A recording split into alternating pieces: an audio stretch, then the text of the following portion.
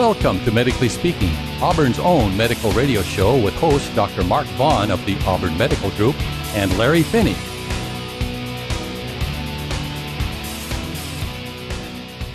Welcome to Medically Speaking Radio. This is Dr. Mark Vaughn and I'm Larry Finney. And we are glad to be speaking to you about health matters, specifically talking about feet. With Dr. William Gilbrecht. And feet and their smells and their fungi and their pains. And yeah, but don't turn off yet. It's not going to be that unpleasant. No, because you can't smell through radio. No. You can hear, but you can't smell. Yeah. Sometimes you can see when we do the live video, but we're not doing that on this episode. Yeah, we're pre-recorded, so don't try to call. Yes, another trip out of town, but it'll be well worth it, at least for us. You're going off to your own private Idaho, right? That's correct, right. Yeah. That's a good song. We should get that. Yeah, well, if we had a producer. Okay. Yeah, this is pre-recorded, so we don't get such luxuries. What about you? What's going on in your week? Well, this week I ran into the venerable Richard Yu. Our listeners, longtime Auburn residents, will recognize him as the impresario who with his brother Herb, owned and operated the Shanghai Restaurant and Bar, which was in their family for generations. Yeah, like a whole century. It's been 5 years since the Shanghai disappeared. But as Richard was explaining to me, it is not as if the Shanghai is gone away. The Shanghai is like an idea. It's a concept, and you cannot kill a concept. Ladies and gentlemen, he wanted me to let you know, and our listening audience, that the Shanghai is going to reappear briefly on June the 26th. That's a Saturday at the Event Center. Now, that's behind the liquor outlet on Harrison Avenue. It used to be the old Lucky Store for you a long time. And more recently, it was the Spotlight, and maybe it was something else. I can't remember. Club Soda with a twist? Yes, that was the other. Anyway, from 4 to midnight. So the Shanghai will, and Jerry Woods and the Torpedoes will be playing, and it'll be more or less kind of like old times. Some of the taxidermy heads will reappear. They'll be there, other icons, and it'll be sort of a pilgrimage back there. Now, for you, Auburn PD, you might want to hang out there around midnight. It'll be like hunting bears in a garbage dump. You know what I mean? When I think of the Shanghai, I think of that mirror that John Travolta breaks by with his mind. Yeah. That one might be there too. Who knows? A broken mirror, will show up. But and the return of a malady that we have noted on this radio show, Shanghai elbow. Shanghai elbow makes a comeback. It is. Oh. It's an overuse syndrome. You make me feel bad about this. Okay. Anyway, what else have we got? We have an interesting thing. A patient was speaking to me. It was actually today, and said something about, "Doctor, did you hear about the vaccine for melanoma, and not only for melanoma but for some other skin cancers?" Well, I hadn't, so I went and did like any studious person would with access to medical literature. I Googled. Yeah, absolutely. And what I found was that there is at least as far as I'm concerned, an expanded definition for the word vaccine. Okay, when I think of vaccine, I think of I'm taking a shot or whatever, some sort of treatment that will prevent me from getting something else. So I can get a vaccine against polio. I can get a vaccine against tetanus. So you're talking in terms of something preventive or primary prevention. Yeah, I don't want that disease, so I'm going to get the vaccine. I'm going to avoid the disease. And that is indeed what a vaccine is. But there's also an expanded definition of it when it comes to cancer. Oh. And let me look at it here. So this is like the asterisk, the footnote asterisk kind of thing. And here's what it would be. Vaccines can be prophylactic. That's what we think of as getting it before you get the infection, usually. What we were just talking about. And it can be therapeutic, the example being vaccines against cancer, which are currently being investigated. And that's what this melanoma vaccine is. It's for people to be treated for cancer that they have by taking what the melanoma has as far as the cells and what identifies it as melanoma, uniquely melanoma cells, and making a vaccine so that your body recognizes that and attacks it with the blood cells and antibodies that attack foreign invaders. So this would be protecting against further spread of an existing condition. Not only further spread, but actually attacking the existing tumor. Oh, So it's as if it's a bacteria or a virus inside your body. fascinating. So it would be leaning toward a cure. Or it would essentially be that, a cure for cancer with a vaccine. Or at least a form of it. Now, how far along are the studies? It looks like the trials will still be going for a while. The trials are actually open right now, and people can look it up on Google to try to apply to it if they are a person who has melanoma. The timing of it is that it would not be available for general use for patients, melanoma patients, for another 2 years. And that's if it actually does work as well as they're hoping. Now, did you say you can apply to be part of the trial? Yeah, but as with any trial, my expectation would be that, yes, you may get the experimental vaccine, but just as likely you could get the placebo, which, for any good study, you have to give placebo to a certain number to find out if there's a difference between a placebo and the whatever drug's being studied. And the placebo, for those of you in Forest Hill, are pills that don't work. That's right. They're fake. Double-blinded procedures is what we would want to do, where not only does the patient not know if they're getting the real thing or the placebo, but even the person giving it to them, administering it, does not know if they're giving them the real thing or the placebo until they, after the study, look at the numbers and see what the code was to find out, were you treated with the real thing or with the pretend. So if you're a patient willing to undergo those risks, go ahead. Otherwise, wait a couple of years. Yeah. So we need to be getting off to our great disclaimer and our commercial. And then after we get back, we'll be speaking with Dr. William Gilbreck, a podiatrist right here in Auburn who operates and treats feet. Until then, listen to our disclaimer. The content of this website and the Medically Speaking radio show are meant for entertainment and for general information purposes. No doctor-patient relationship is attempted or implied through the show or the website. Any medical advice, home remedies, and all other medical information on this website or radio show should not be treated as a substitute for the medical advice of your own doctor. Do not attempt any treatment mentioned on the website or the show without consulting your doctor.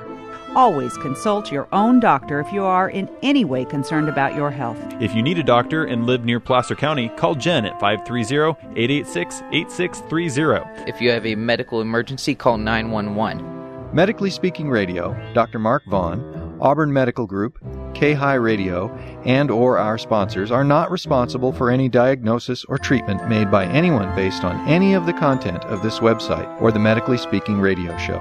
In addition, the views and opinions expressed on the show or on linked websites are not necessarily those of Dr. Mark Vaughn, K-High Radio, the Auburn Medical Group Incorporated, or any of the show sponsors.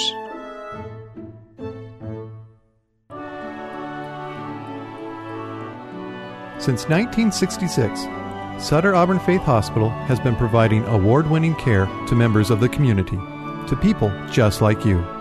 The tradition of excellence continues today with our comprehensive family birth center, cancer services, 24-hour emergency care, and a whole range of outpatient services with convenient hours and locations to serve you.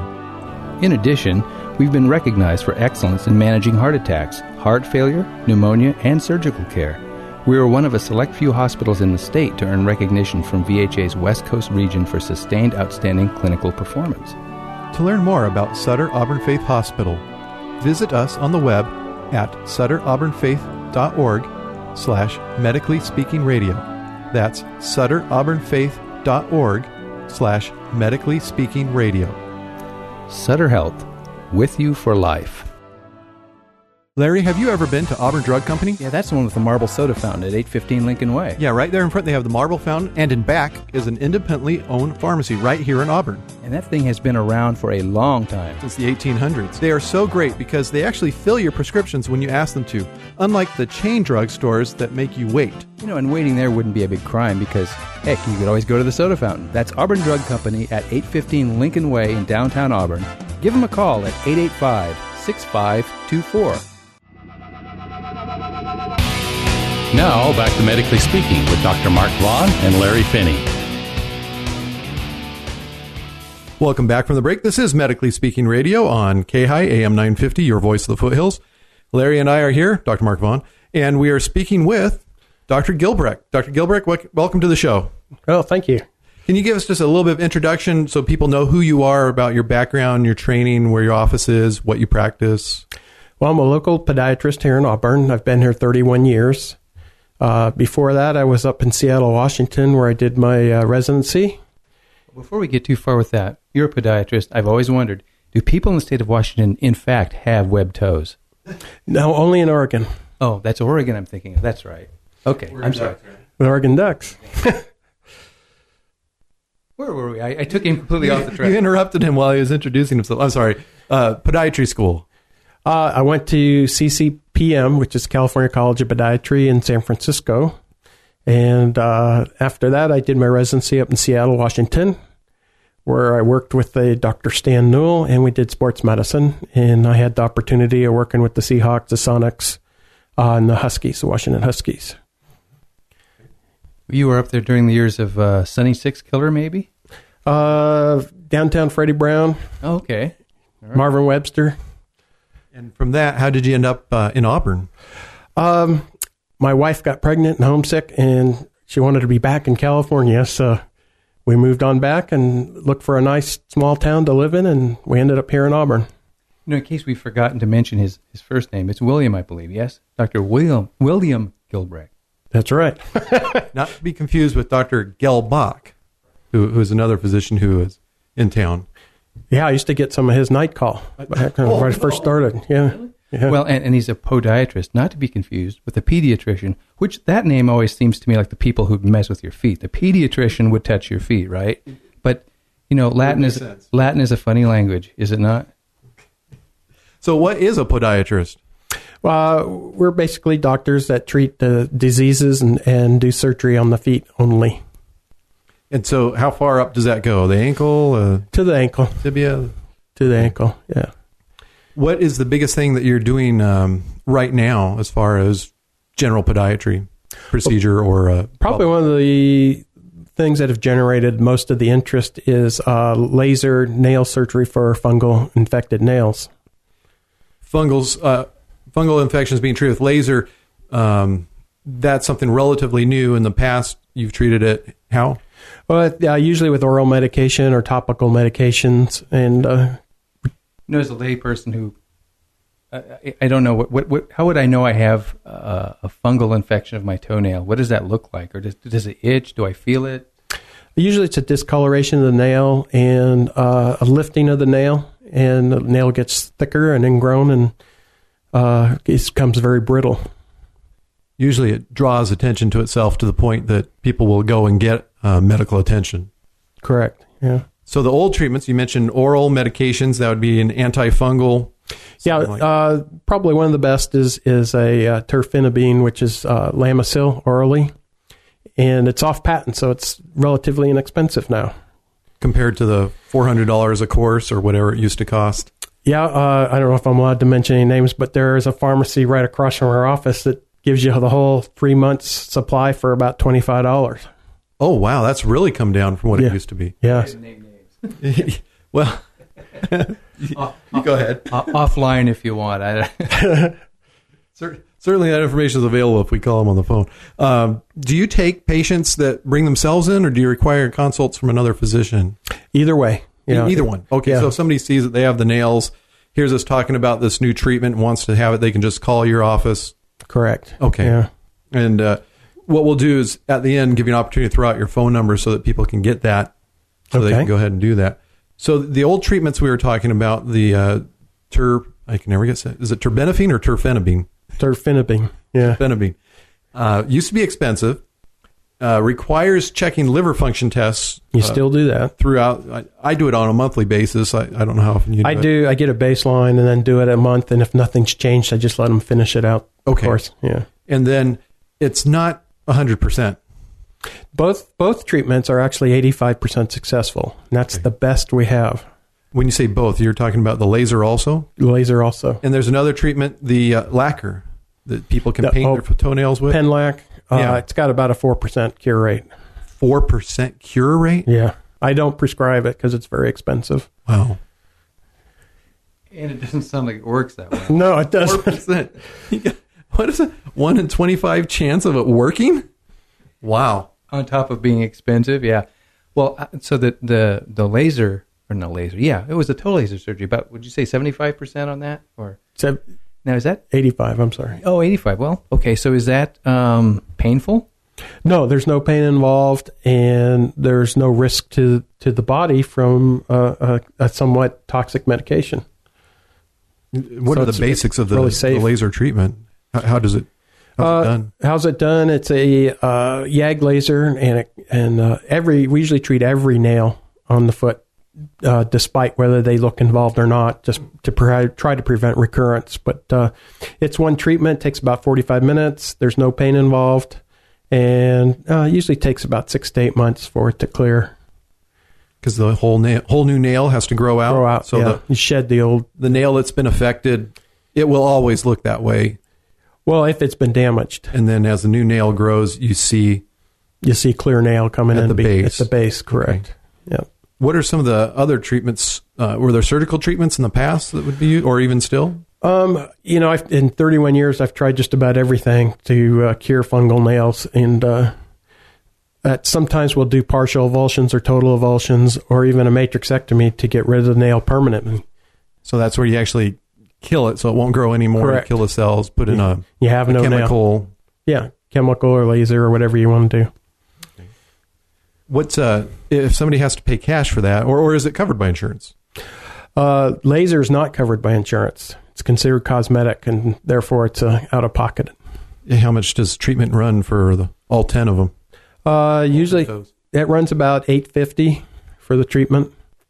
And economically, Lamisil is much more economic than the laser is. Now, is it the laser treatment that's not covered, or is it any treatment for toe fungus that's not covered? Laser treatment that's not covered. So if I took the pills, that would be covered because that's not cosmetic? Correct. Oh, I guess it's cosmetic, but they're willing to pay for that. Yeah, go figure. See, so the cosmetic argument kind of wears a little thin there. It doesn't work for me. Basically, what they're saying is, they want to pay. We'll go the cheap route. We'll pay for the cheap. Yep. And as far as this argument of is toenail fungus treatment medical or cosmetic, there actually can be complications from letting it go untreated. Yeah, you can get ingrown and infected nails. And say if you're diabetic, you definitely don't want to run the risk of having an infection. And then that fungus can actually infect skin, not just nail. Yeah, it can go into the skin, and you can transfer it from scratching your feet. You can, transfer it up your leg. It's a form of athlete's foot that's in the nail. That's what it is. What are the commonest things that you see? Well, before we get into that, I ran across a junk news article today. Let's see if I can find it here. Larry, a junk news article? Yeah, I'm fond of my junk news articles. This one, the headline says, "Flip-flops, a health hazard?" It's not a political article. This is about actual flip-flops, the footwear. Hey, we're coming in finally. We're getting some weather here, some flip-flop weather. So the person talks about seeing a sign on their river cruise passenger or cruise ship that said flip-flops were not allowed. And yeah, I'll skip down. The punchline says that according to a number of studies by the American Podiatry Medical Association, the flimsy footwear can be a major health hazard if worn for more than a few hours, and they cite that if you wear them a long time, you could run into problems with the knees, hips, ankles, toes. Short-term issues are heel pain, tendinitis, arch pain, shin splints, sprains, splinters, cuts, injuries involving the toes. And then long-term health issues, including stress fractures, hammer toes, and bunions. Have you ever seen any injuries that you could say are flip-flop related? Well, the foot's in a flip-flop, but it's not protected, so it's easier to run into things. But the major thing that with flip-flops is there is really no medial arch support. So that causes the foot to pronate, and then that changes your postural complex, which can put torsion on the knees, help development of bunions and hammer toes and plantar fasciitis. That's probably one of the most common things I see in the office. And, it can go right up to the knees to the low back. So the article does, in fact, go on to say that the American Podiatry Medical Association suggests that if you are going to wear flip-flops, they have an approved list. They don't say where to go for that approved list, but they tend to be the more expensive brands, the $60, $70 a pair of brands. So In fact, I see, Doctor, that you're wearing a pair of, well, what we would call flip-flops. Flip-flops, yeah. Yes, and are yours of the more expensive? Well, if you look around, you can usually get some good quality ones for less expense. I think I paid around $25 for these, and they're Tevas. And Teva has a very good arch built into it, and they're very comfortable. And I usually wear them maybe 10% of the time that I'm, ambulating and walking around. And it's when it's hot and I'm not doing much of anything. What I'm noticing is that the strap in the back goes very far back, all the way almost to the heel, compared to what I'm used to seeing on flip-flops. It's more in a forward position on the foot. Yeah, it gives you a little more stability in the flip-flop, but I wouldn't recommend trying to run or hike in them. Well, and the strap is also wide. It's a good, 1.5 wide? Mm-hmm. Not the little skinny. Yeah. What's the difference between a flip-flop and a thong? Well, in my day, when we spoke of thongs, we meant flip-flops. Those are an interchangeable term. Nowadays, it's a completely different thing. Yeah. I think it's a women's fashion.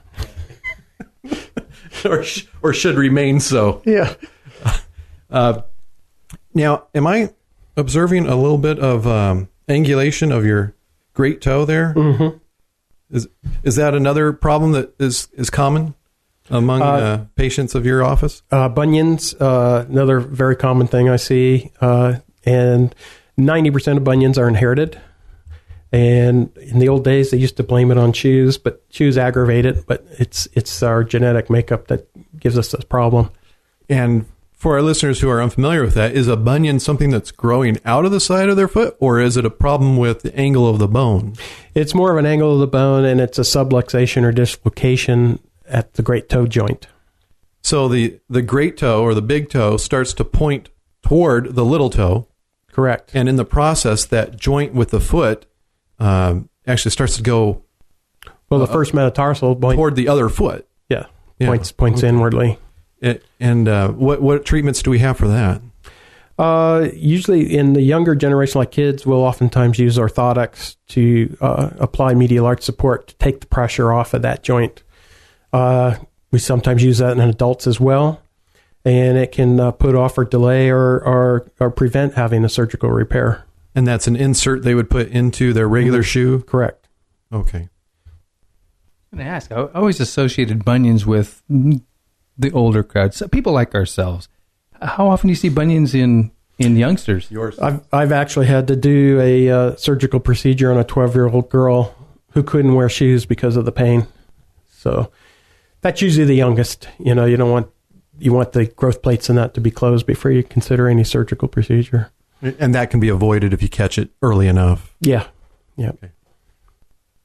Okay. Do they often occur in both feet? For some reason, the left foot seems to be more common, and I can't tell you why. It just turns out that way. Okay. We are speaking with Dr. William Gilbrecht. We're talking about feet because he is a podiatrist.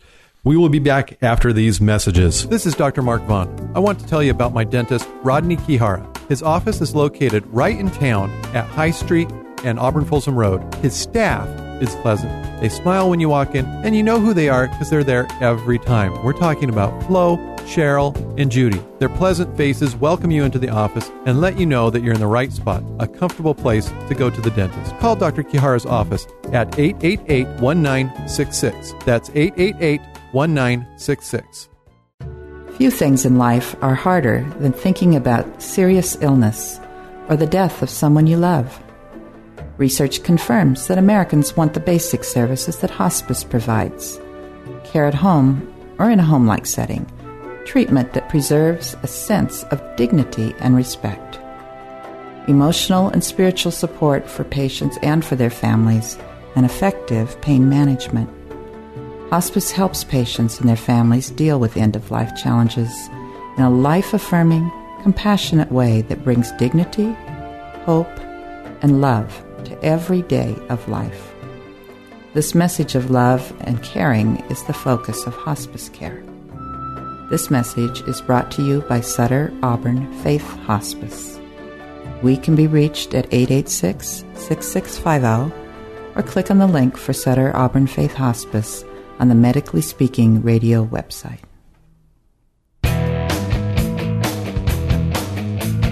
The the doctor would say don't stick anything in your ear. Unless, of course, it's medically speaking. On K-High, the voice of the foothills. Now, back to Medically Speaking with Dr. Mark Vaughn and Larry Finney.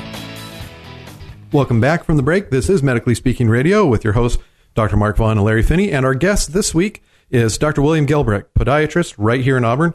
Dr. Gelbrecht, other foot problems that are common and people may wonder about or have questions about.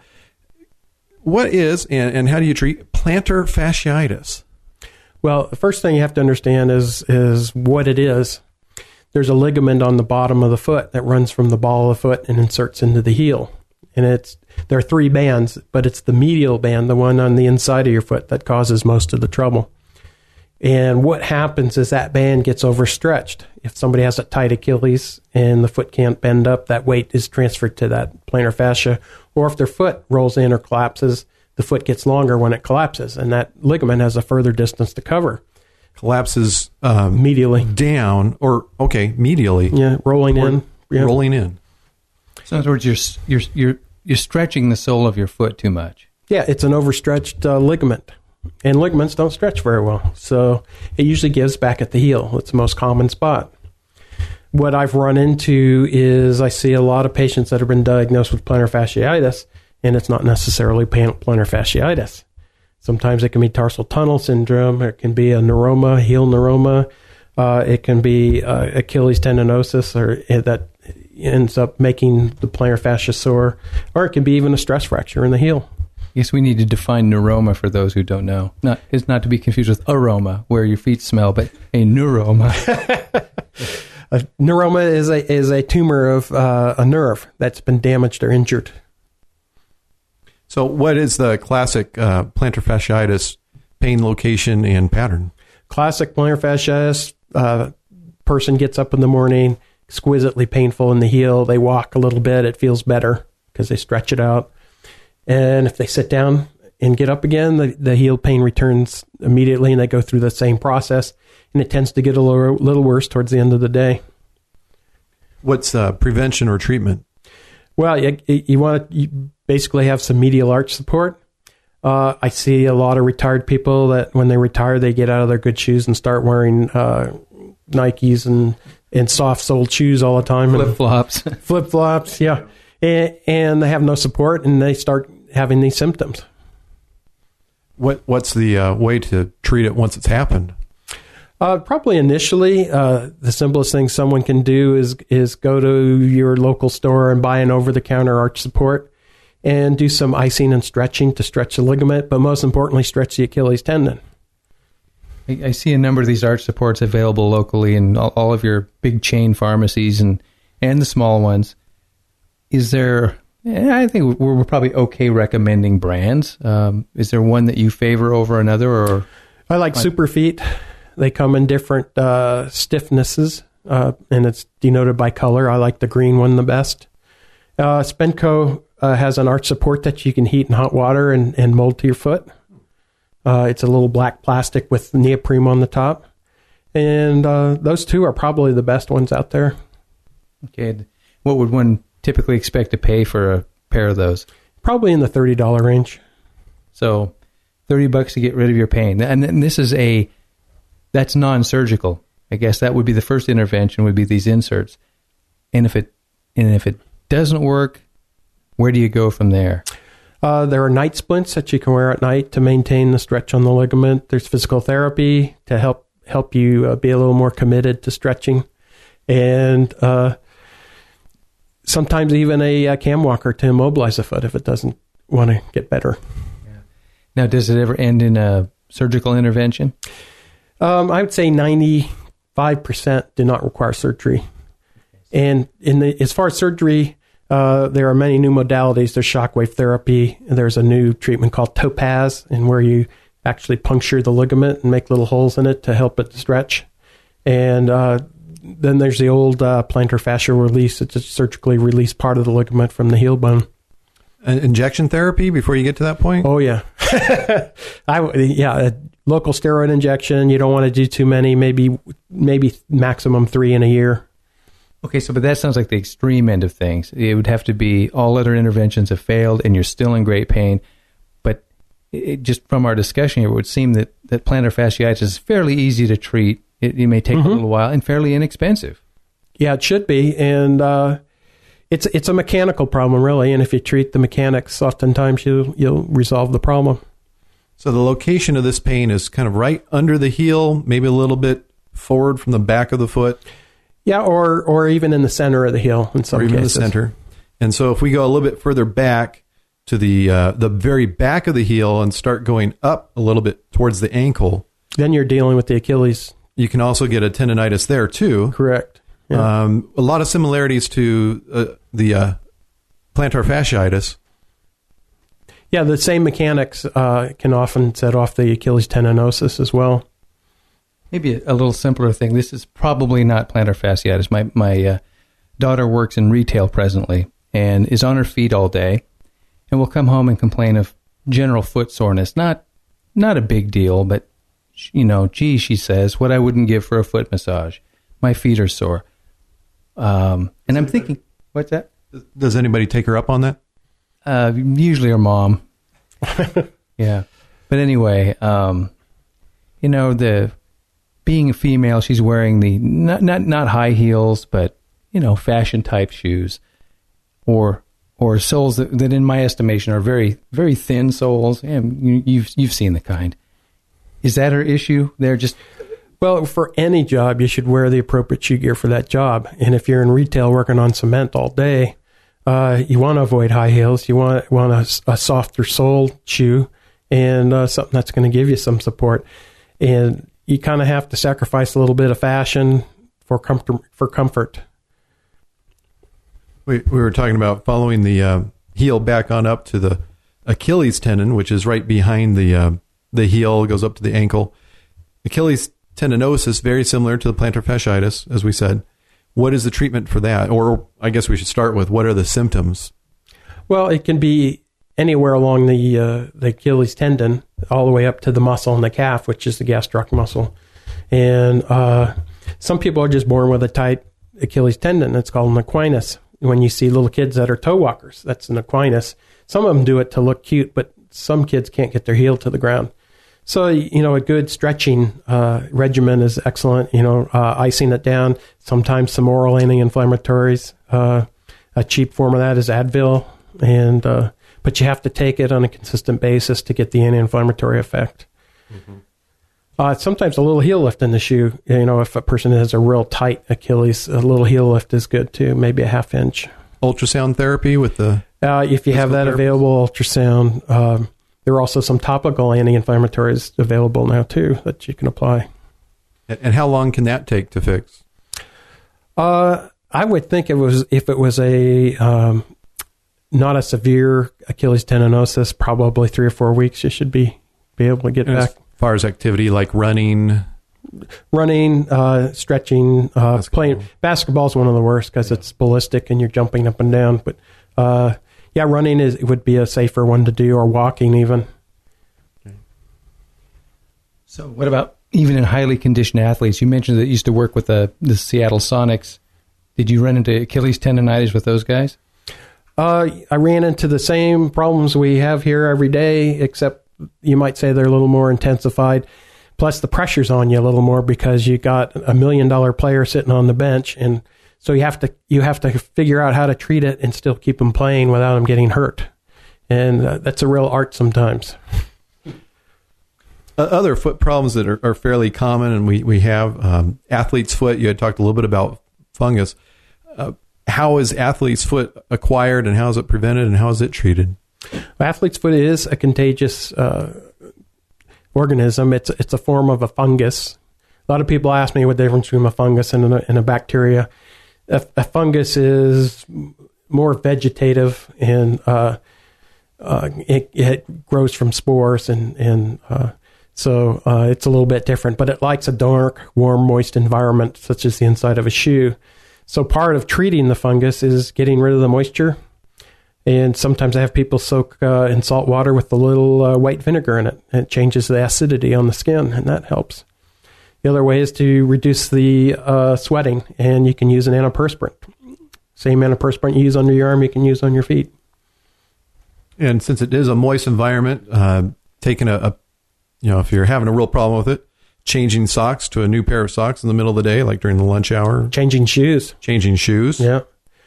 And in some cases where you have the odor associated with the moisture, that's usually caused by bacteria breaking down some of the dead skin or breaking down parts of the shoe leather. And so sometimes a topical antibiotic like topical clindamycin will eliminate the bacteria that cause the odor. And as far as just foot odor in general? I've had some kids take a nylon stocking that their mothers used and fill it with a little like cat litter with the chloroform in it and stuff it in the shoes and then alternate the shoes, and that'll help the shoe to dry out and get rid of the odor. That's a good one. We're going to have to do that. You know what we could do? I have a better idea. We manufacture them and sell them. Shoes with the kitty litter built right into it? Yeah, but what will we call it? Pussyfoot? I like it. Yeah. or Puss in Boots, if they're boots. I don't know. Yeah, you were talking about the shoes.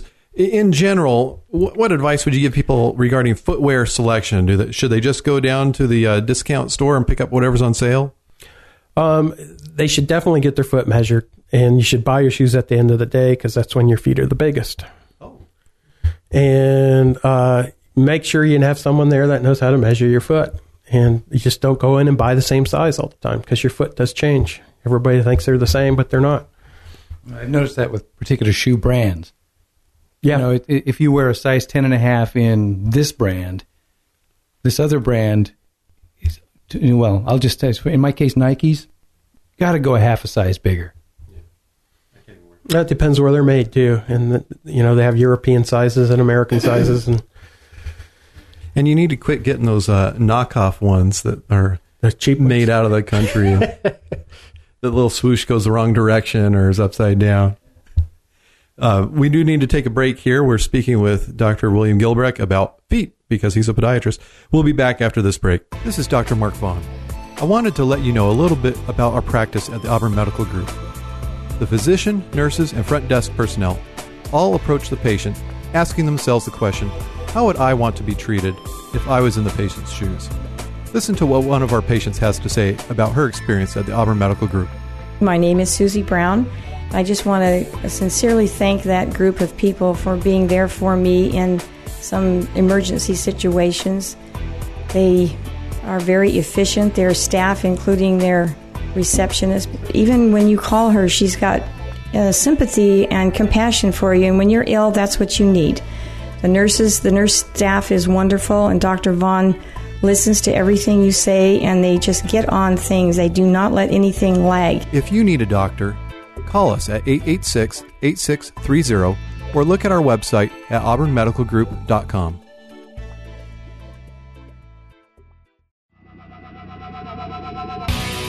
Now, back to Medically Speaking with Dr. Mark Vaughn and Larry Finney. Welcome back from the break. This is Medically Speaking Radio. This is Dr. Mark Vaughn with co-host Larry Finney, and we are speaking with Dr. William Gilbrecht about feet. Dr. Gilbrecht is a podiatrist here in town. And what were you going to ask him, Larry? Well, earlier in the interview, he mentioned that he worked with professional athletes, and I didn't want to let this go quite because I've always wondered this about myself. I've gone in for various knee problems or Achilles problems or whatever, not to Dr. Gilbrecht, but to others. And I've often wondered to myself, why can't you treat me like you would treat Michael? If I was Michael Jordan and it was costing millions of bucks to keep me out of the game, why couldn't you accelerate the process and get me back? And you'd earlier said that there's that art form of treating them quickly without exacerbating the injury. How does one go about that, and why wouldn't that be available to the general public? Some of it is, but you have to remember professional athletes, their locker rooms are incredibly loaded with physical therapy equipment and trainers, and they're all ready to jump in and do their thing. Whereas a patient on the outside has to make an appointment to go to physical therapy. It's an additional cost. And so you try to treat it as economically as possible, but as quickly as possible. But when you're a professional athlete, there's no whole bar. The cost doesn't come into it. One time I was treating Paul Silas, and he had a great toe arthritis, but he's also a spokesman for Pony Shoes. He endorsed Pony Shoes. So he couldn't bend his big toe, so we had to make him a shoe that would allow him to play without bending his toe, and we had to put Pony on it so that he can continue to get his endorsements. Excellent. So what you're basically saying is, I don't live with a doctor. I don't have a trainer, an army of trainers in my house, and have a rehab gym right there. Number-wise, you figure for the MRI machine or for the trainers or whatever, general public, we've got tens of thousands of people using the same amount of facility that's available as maybe a single professional sports team. Would that be accurate? Yes. Yeah. They have complete clinics in their locker rooms. Well, this begs the question, do you have any other good athletic anecdotes from your pro treatment days? Now, the question that jumps in my head, are we violating HIPAA patient confidentiality, or is it public when it's a sports figure? I don't know. You may not have to name names, but... Well, I could tell you a little story about the Western States, and I used to work Michigan Bluff, and I guess that's about the 50-mile distance. Now, I can't imagine that there's anyone in the listening audience who doesn't know what the Western States is, but we're referring to the Western States 100-mile endurance race that goes from Squaw Valley and ends at Placer High School in Auburn. In fact, it's kicking off here pretty quick here. And remember, Larry, it does go through Forest Hill. Yes. So I won't say no Forest Hill joke here, but Auburn is the endurance capital of the world. Anyway, go ahead, Doc. Yeah, I was at Michigan Bluff, and when the runners come in, we check them for complaints at the foot and treat that, but we also weigh them to see what percent body loss occurs during the race. And this one particular individual had lost quite a bit of weight, and he was pretty dehydrated. And one of the guys working with me had a McDonald's cap on, and when he stepped up to get weighed, he ordered a Big Mac and a large Coke, and he thought he was at McDonald's.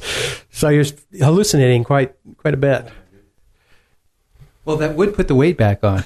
Yeah. I thought you were going to... I've worked with the Western States gang myself as a pacer and different things, and I have not only heard of, but I've seen guys put rocks in their pockets, or one guy carry a heavy, like a monkey wrench up onto the scale so that he wouldn't be bagged for excessive weight loss. Because they're looking for dehydration, obviously. Yeah, they're only hurting themselves, and if they want to take that risk, because you can hurt your kidneys. Right. And we do see that at the end of the race. Some people really look like they have bad problems, but yet many of them recover very nicely with rehydration and just giving a little bit of attention. Things that you would have treated as far as the muscle breakdown in kidneys clears right up in many of these runners. A fun thing to do sometimes is go to they have a little ceremony afterwards where they have pasta and whatnot, and go there and watch the poor runners go up and get their awards. They don't look too comfortable. The walking wounded, yeah, I've done that one too. You'll watch them limping up to the podium to get their award, if they can even walk. Now, in your working with the Western States, is your involvement strictly podiatry, or do you do just general medicine as well? Mostly podiatry. Sometimes you get a little short-handed, so you jump in and help out where you can. But most of the time, it's we have tables set up just for the feet, and the crew is come in and they have new shoes, new socks. Some of them even carry their own pharmaceutical bandages and treatments, such. Are you doing the race this year? No, I kind of retired from it. I just got burned out, and so I don't do it anymore. I wonder what kind of things you treat them for, is because these ultra runners, I imagine, probably come to the game with their own problems. I mean, it's because it's a long term. I paced a guy from Canada one time who he ran the entire race with a stress fracture in his left foot and refused to have anything done about it. The ones we mostly have trouble with are from out of the country that come long distances and have no crew. We had some from New Zealand one time that had one pair of shoes. And, I mean, they have no clue that they're going to be running in creeks and up and down snow and in mud and dirt and dust. And just a clean pair of socks sometimes is worth $1 million from, a little help here and there. Yeah, they run the whole gamut of people who show up with practically motorhomes filled with gear. So like you're talking about working with the Seattle Supersonics and all the gear that they have, endless supplies. And some of these sponsored runners really have some good stuff. Other guys, they'll just show up with one pair of shoes and, not even a flashlight, not realizing they're going to be running at night. No, but what I was getting to is there anything you can do for them immediately? If I guess it's injury related. I mean, if a guy has a stress fracture, you're probably going to yank him out of the race. I would if I knew I had it. Blisters and that side of stuff, we a lot of times drain them and put a little Neosporin inside the blister. We use Spenco Second Skin, all kinds of foam padding. We've had some people with ankle sprains that we tape up and that sort of thing.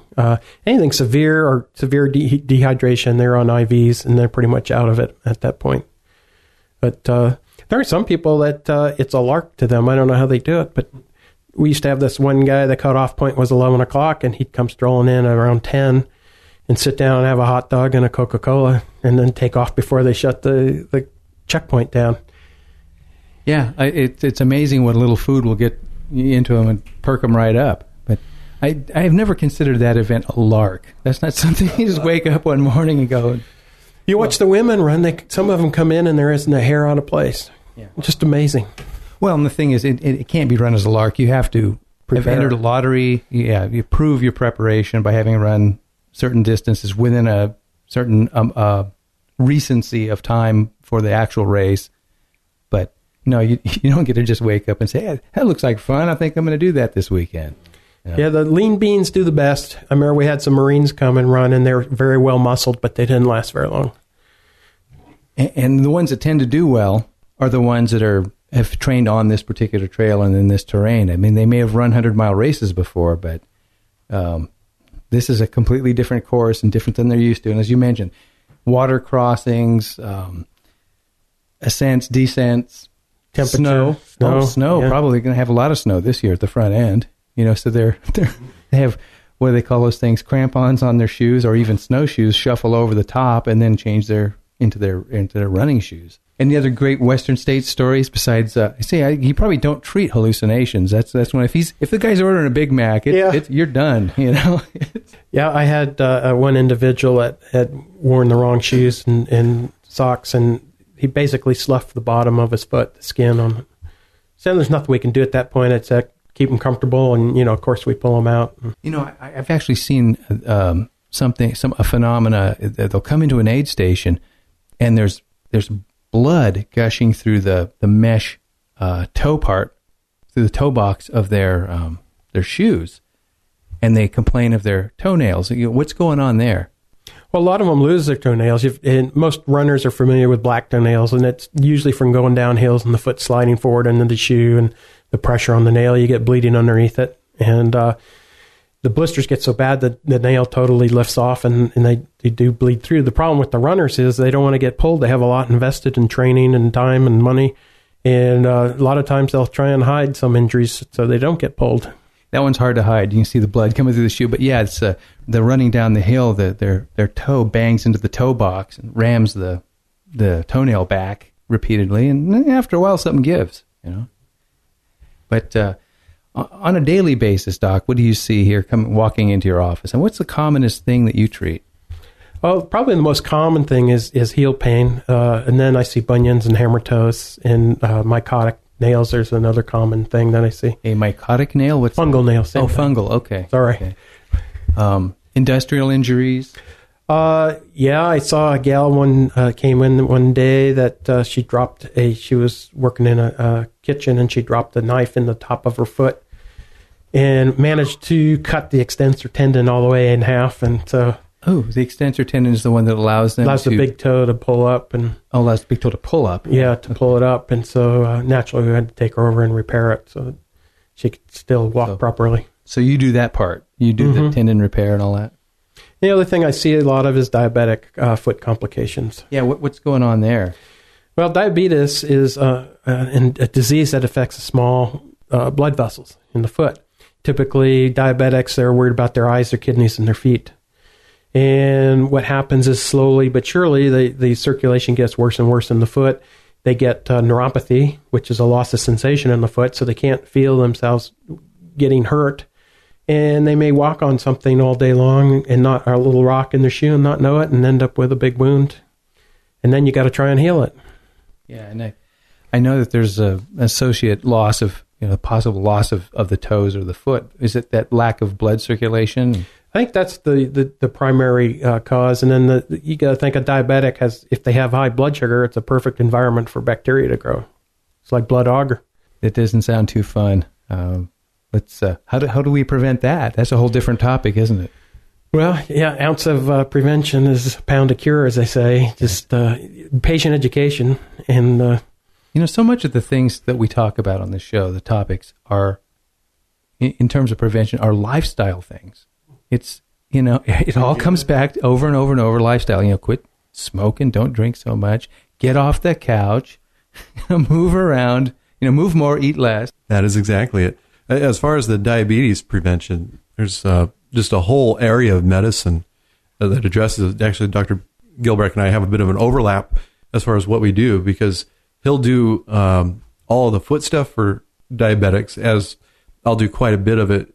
And one of the things that we do is we'll actually check their feet for sensation with a little nylon monofilament every year or 6 months to make sure that they're able to actually tell that they're being touched on the bottom and the top of the foot, inspect the feet for any break in the skin, educating the patients to look at their feet daily. That's something we tell all the diabetics is every day, look at every part of the surface of your foot.